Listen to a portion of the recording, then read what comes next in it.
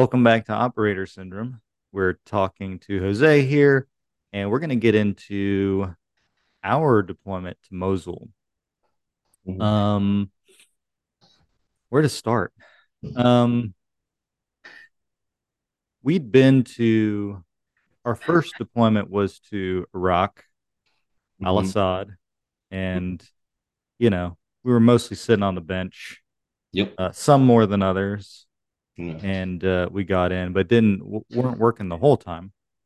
And then this was our first time back to Iraq, right? Mhm. What were your thoughts leading into that one? You remember? Let me see. I was excited. I was new to a leadership position Mm-hmm. as a Carl Gustav team leader in a weapon squad team. Mm-hmm. Um, and I was excited mainly because, well, I get a chance to show off or at least practice my leadership skills that I've learned so well in Ranger School. Mm-hmm. Mm-hmm. But also, it's I have a tab, so I'm part of the elite. You're a You know, made man. I'm a made man, dude. And so I was excited about that mainly. You know, whatever happens in Mosul, I'd say it's gonna happen. Let's do it. But at least I have a tab now. There you So go. So you go anywhere as long as you got the tap. Just yes. crushing new guys wherever they Yep. go and instilling fear. Um, that it doesn't seem that's not quite your personality. Although there are some people who that is their personality. That I Yeah. mean, that is 100% a real thing, and Yes. God bless them because that's what inspires the fear amongst new people, dissuades the weak-hearted from joining the Rangers, knowing that those Mhm. people exist. I don't think that was quite your style, though. Um, I was more of a friend, you a were a confidant. private coddler. You would That's coddle. right. You loved them. You'd I give did. you'd hug them. You'd tell them how smart they were. That was you. Yes. So okay, so we go to Mosul. Hmm. Um, and we're going to do the striker thing. So we're going to be Yes. operating the strikers, and in Mosul, and the strikers, the way we were working it was that the weapon squad dudes would be when we did the gaffs, right? Hmm. Yes. Ground assault force. So when we'd roll out in vehicles, the weapon squad guys would man the vehicles, and then Hmm. the line squad dudes would do what they do. Were Yes. you did you have any feelings about that? Were you feeling like you were cool with manning the vehicles? Did you feel like you didn't want to be hanging back with with the strikers? You didn't want to be dealing with, the maintenance and all that type of Mhm. stuff. Did you feel any kind of way about that? Um. Because you weren't a weapons squad prior. You were a line guy. Yes. So how'd you feel about that? Well, you when it came to the part where we have to sit on the strikers while the main force does or the rest of the squads does either the clearing and stuff like that. I wanted that because I wanted to be my main goal was be a team leader and kick the doors in, Mm-hmm. like like when I was a private, I see my team leader do it. But at the same time, I knew that this is a new experience. It's a leadership experience. I watched you. You were a team leader at the time, and the rest of the team leaders, and I'm like, man, however they do it, that's how I have to do it. And I will watch you guys work, and I didn't mind sitting back and watching the rest of the guys do their thing and learning as much as I could from them while at the same time, learning my job as a brand new, even though it was a Carl Gustav team leader, it's still that little name on it for me, which is huge coming from my background. That you give me the opportunity to lead one dude, Yeah. it's, it was amazing, and I took it to I took it to heart, and I was like, man, I'm gonna do my best to learn how to take the barbed wire out of these tires after every mission, making sure they're good to go, ready to go on target whenever we need to go. And I took it very seriously and very, you know, I wanted, I wanted to do my best. I mean, I was after I got back from school, I was a gun team leader. and I felt the same way. I was like, I felt like this is a big deal, dude. Like the Yeah, Rangers are letting me be a gun team leader. Like exactly. I felt Exactly. like it was a big deal, and I was honored to be able to do that. And I had a lot of fun as a gun team leader. And we both had the same weapon squad leader, and I think Yes. he had a big part to do in that weapon squad being so fun and being Yeah. wired tight too. Yeah. He, Um, go yep. ahead. Yep. No, he was he's one of those guys that to me was more like, man, I wanna impress this guy. You know, I'm like Uh-huh. he's what I see, what I think about when you think about like a ranger. Yeah. That's to me that was like, okay, this is the guy I want to impress. This is the guy I want to do everything I can to make happy. Like I wanted to get patted on the head, you know what I mean? Type situation, type type of thing. But he made it fun to be there, man. He was very good at teaching us, and any questions we had, it made it fun to go to work, and it made you want to go to work and want to succeed for this dude, Right. which makes it a good thing for everybody else because it's a dangerous job. Right. I agree. It goes back to like what is the leadership? Is the leadership leading the charge from the front, which he did and many others in his spot did and were required to do, but Yes. it's the other, it's the inspiring piece, right? It's the Mm. motivating piece. Yep. That's leadership.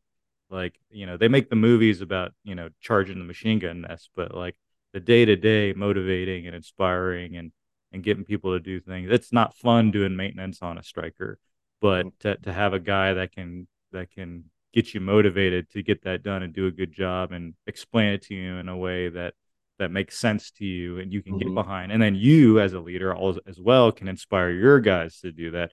That's a big deal.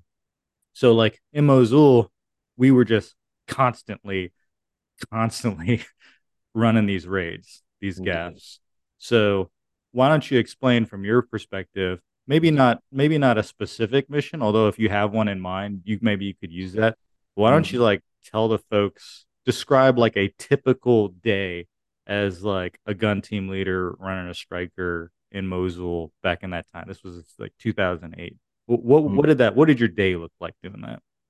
Well, first off, we have to go out there and PM or the strikers, which PM means so it was a preventative maintenance That sounds right.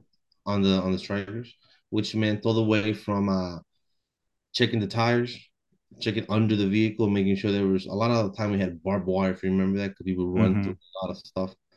Anything that could affect the striker later on that mission. We would check for that all the way to checking the oil, checking belts, like almost like a regular vehicle because it is a vehicle at the end of the day. Mm-hmm. And then just cleaning the inside because sometimes you'd have stuff in there, either from a range, we would have rounds inside, or for anything that might happen. Checking the cages. I particularly had my striker was the med striker, the Mm, med vehicle.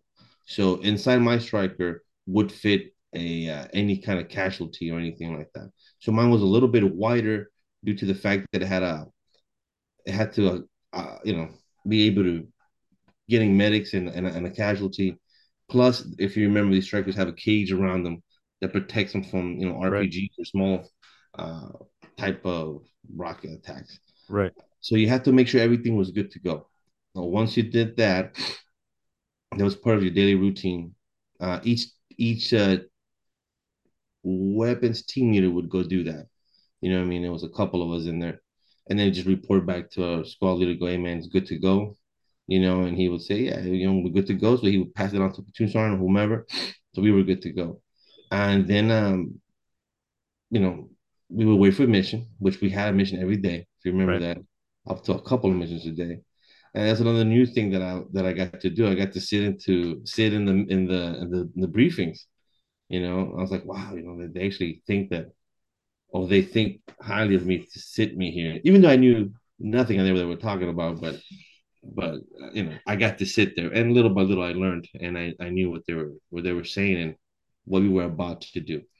What else? Oh, routes. We would plan routes, if you remember that. Mm-hmm. We were in charge of that, or my squad leader was at the time, planning all the routes, which is another cool thing. he actually showed at least showed me how to do it, and eventually I would plan some of the routes for the missions at towards the end of the deployment, which was pretty good, man, pretty cool. Um, plan the routes and What you know, would, what are some considerations that would go into planning the route? Like what type of thing? So obviously you need to get to the place and you mhm, need to make sure you take a route that is going to be successful, I guess, like, like a bridge isn't down or mhm. something's in the way. What were kind of some other things that you'd have to think through as you were planning that? One of the things was the most important part was creating checkpoints. Um, where are we traveling to? And if there's any only from open fields is one thing, but also you have, it's an urban environment in Iraq. So Hmm. you have buildings, you do have bridges, and those are some of the things that we had to look for because prior to us going there, you would have had, or they've had attacks where people would stand on the bridge, you know what I mean, undetected, and as the strikers go through, they would drop a grenade or something like that. So you had those dangers. So, we had to know how much gas we got as well. You don't want to plan a infill route and it's too long or whatever. We have checkpoints with the Iraqi army at the time as well. You know what I mean? They need to know. We need to know who's there. Hmm. And how close are we when we stop on those checkpoints or we check ourselves on those checkpoints. Um, and then on the exfil routes, it's the same thing. You know what I mean? Is it the fastest way to come back the same way, or do we take a different route? Um, we had a system. I don't remember the name of the system that would allow us to see the routes as we drove. Um, but I do remember it wasn't as updated as we would have liked it to be Hmm. because there were places where the system would say, hey, there's houses or buildings here. But as we drove by, there was nothing there. Mm. Or would say there's nothing there, but we drive by and it's so you have to kind of have uh, a second. You would have to plan, if I remember correctly, we would plan a second route Mm. just in case. And we would send that to everybody. If you remember that, and every vehicle would have it, and every team leader would have it as well. That makes sense. I mean, mostly I would just hang out of the hatch and Mm. just daydream about daydream about the mission or just like taking the site to be 100% on it. Most of the time I was like sightseeing Mosul. Like, well, I would have no clue Beautiful. where we were in the city, where we were along the route. I honestly wouldn't. And part of that's my complacency. I'll own that. But also like my trust in you all. Like you all Yes. knew what you were doing. Like you all had it down. Um, we're in big strikers. I felt like there was technology, so I could like look around. You know what I'm saying? Technology. Um, Technology, and then also, I had to be in the headspace to, you know, to go do whatever we were going to do, climb, breach, do whatever. mhm, mhm. So I trusted you all to handle. You got to delegate. You can't do everything. You can't worry about Yeah. everything. But I got to imagine like until this very moment, I never thought about it. I gotta imagine. I guess there probably weren't street signs. Like it's not like navigating around like your hometown, right? It's like Yeah. so that's gotta add a lot of difficulty too. Like you don't have street signs. If they're there, maybe you don't read the language. Maybe you don't trust that it's actually saying what it's supposed to say.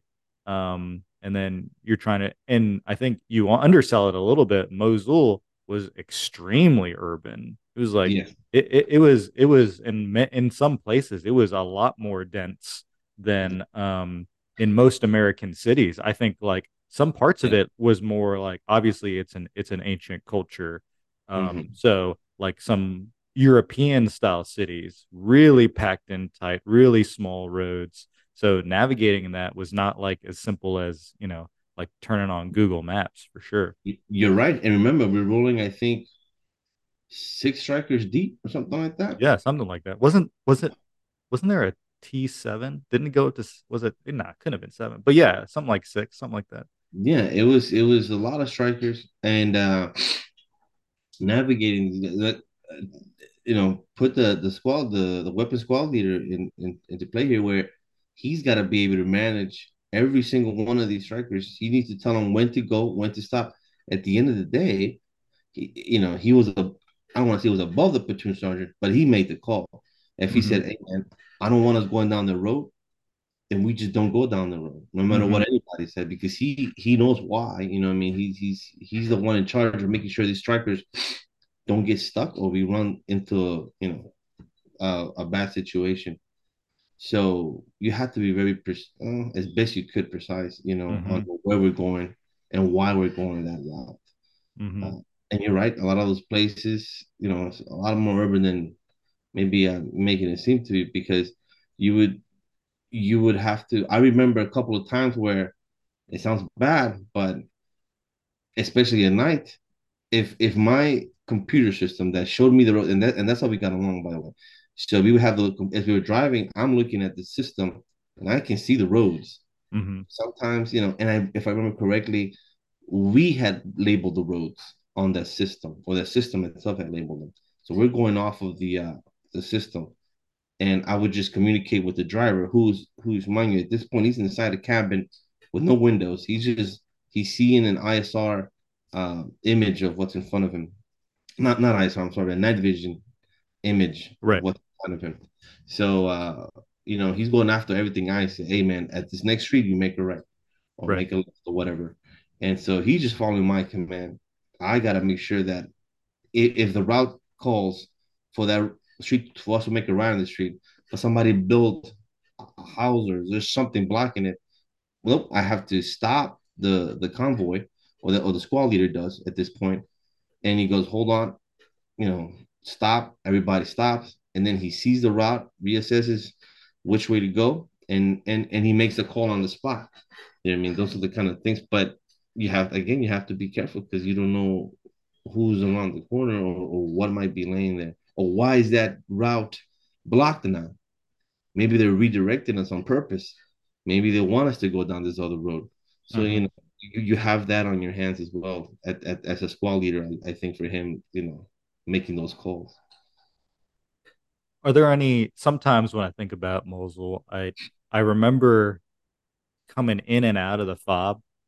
I can't remember what I think it had. Didn't it have like a name? It was like Dog Leg Road or something like that. Yeah, Does yeah, that yeah, make any sense? It was yeah. Fob Merez, but and like I can vividly remember because it was like the same every time, right? It's kind of like you're Mhm. getting jerked around as you're driving. I'm hanging out of the hatch and I'm looking, and it's relatively safe. So like my guard's down, but I can like vividly recall like the sound and the smell of the strikers as they're kind of like going through that dog leg right there. But for you as you're driving, are there parts of that city that you can remember pretty I vividly? remember I remember the right before we got out to the main city, Hmm. leaving that fog. If you remember correctly, we would have to snake in and out Right? through all these cement barriers they had. Yes.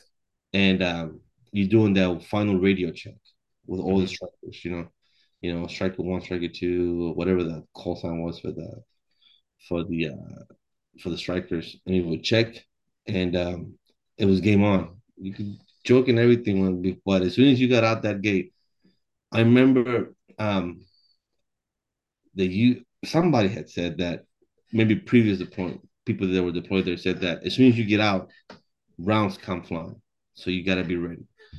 So thankfully, never happened, with us there. But I remember game face. You know what I mean? This is because now in my head, they're looking at me as a leader. I'm pretty sure nobody was looking at me like that, but in my head, that's the way I want. I thought they were looking at me. So no messing around, no joking around. Get to serious game time. So that's what I remember the most. The moment we were leaving that fob, that the dogleg road was the last road we turned right on, and Mm, it went straight okay. into the security area that would hold, and then we make like a slight left into the barriers, and then we shove Okay. it. Then we weave out into the main city. And that's right. Okay. Um, so so you all get us there. We unload, we do the job. Mhm. you all are positioning the strikers at advantageous points to Mhm. help um, isolate the target, but then also prevent anyone from coming up on us. Mhm. Mhm. Um, I know you got a couple stories related to that. Is there anything you wanna? Is there Are there any stories about those type of situations that you're interested in sharing in the next Sure. couple minutes we got? I have one. Um, Again, one of the biggest things for anybody on the strikers were before we got there that we got briefed on was that we have to be ready for anybody. Because remember, urban environment, taller Mhm. buildings. Some people would set up on the buildings on top and drop grenades on strikers, which is very easily done in that type of environment.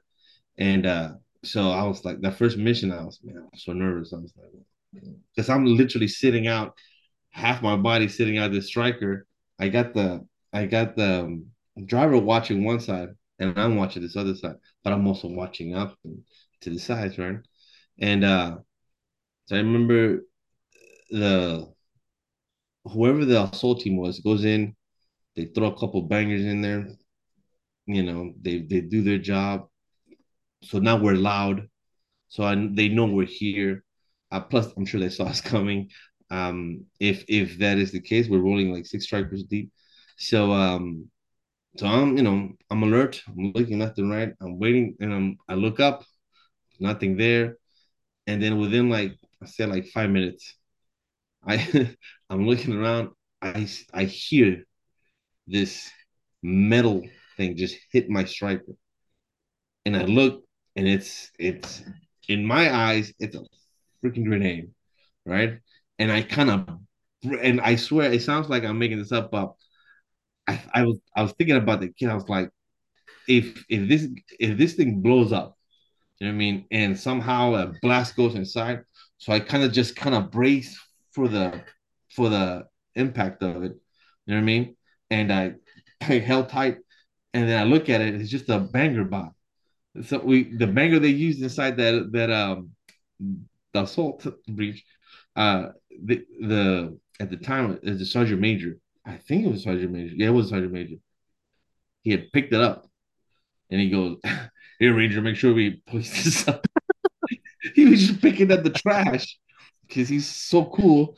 He likes to leave things better than how he found it. And he goes, "Make sure we pick these up, Ranger." I'm like, "Roger, Sergeant Major." But at the same time, I think I shit myself. Sorry about that. But I was like, man, I thought it was a freaking grenade, but it wasn't. It was, obviously.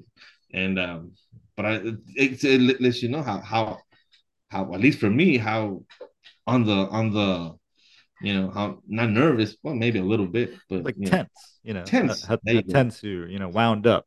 Yeah. Yeah. But I was like, man, this that was scary. But then nothing happened. We had a fellow guy, another guy, one of the other gun team leaders there, who actually had a flare body. Hmm. One of the helicopters that flew by and shot some flares at some people.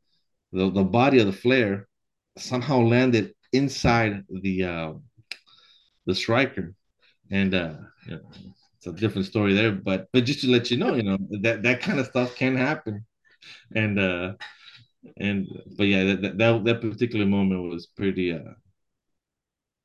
funny. At least now I see it. That is hilarious, and Yeah. I could see how I could see how that could be a concern. Mm-hmm. Okay, so we'll wrap it up here, but so okay, we talked about getting there, the actions on the objective. So when we come back, we can pick it back up. We could see if there are anything else from that deployment that you remember. What it was like for you in general, uh, being out there, and I'm also interested to know because later on, much later on, although I think you were still in, um, you never went back to Mosul, right? After that, Not to Mosul, but we did go back to Iraq. Camp Warhorse. I don't know exactly where that was, but okay. in Iraq, but it was. So and Mosul would end up eventually just being like completely obliterated by Yes. ISIS and the fight to take Mosul back from ISIS. And I have I have complex feelings about that because it's messed up to see pictures of Mosul. We fought really hard that summer to try to do some good, and then you look at pictures and the place is just like, Oh yeah. Yes. it's like a Yes. bomb. Literally, bombs went off there, but it looks unbelievable. And you're like, okay, well, what was all that for? But we'll get into that. But we'll do that in the next one. So, All uh, right. thank you, thank you Yes, for sir. listening, and we'll catch you all next time. Bye.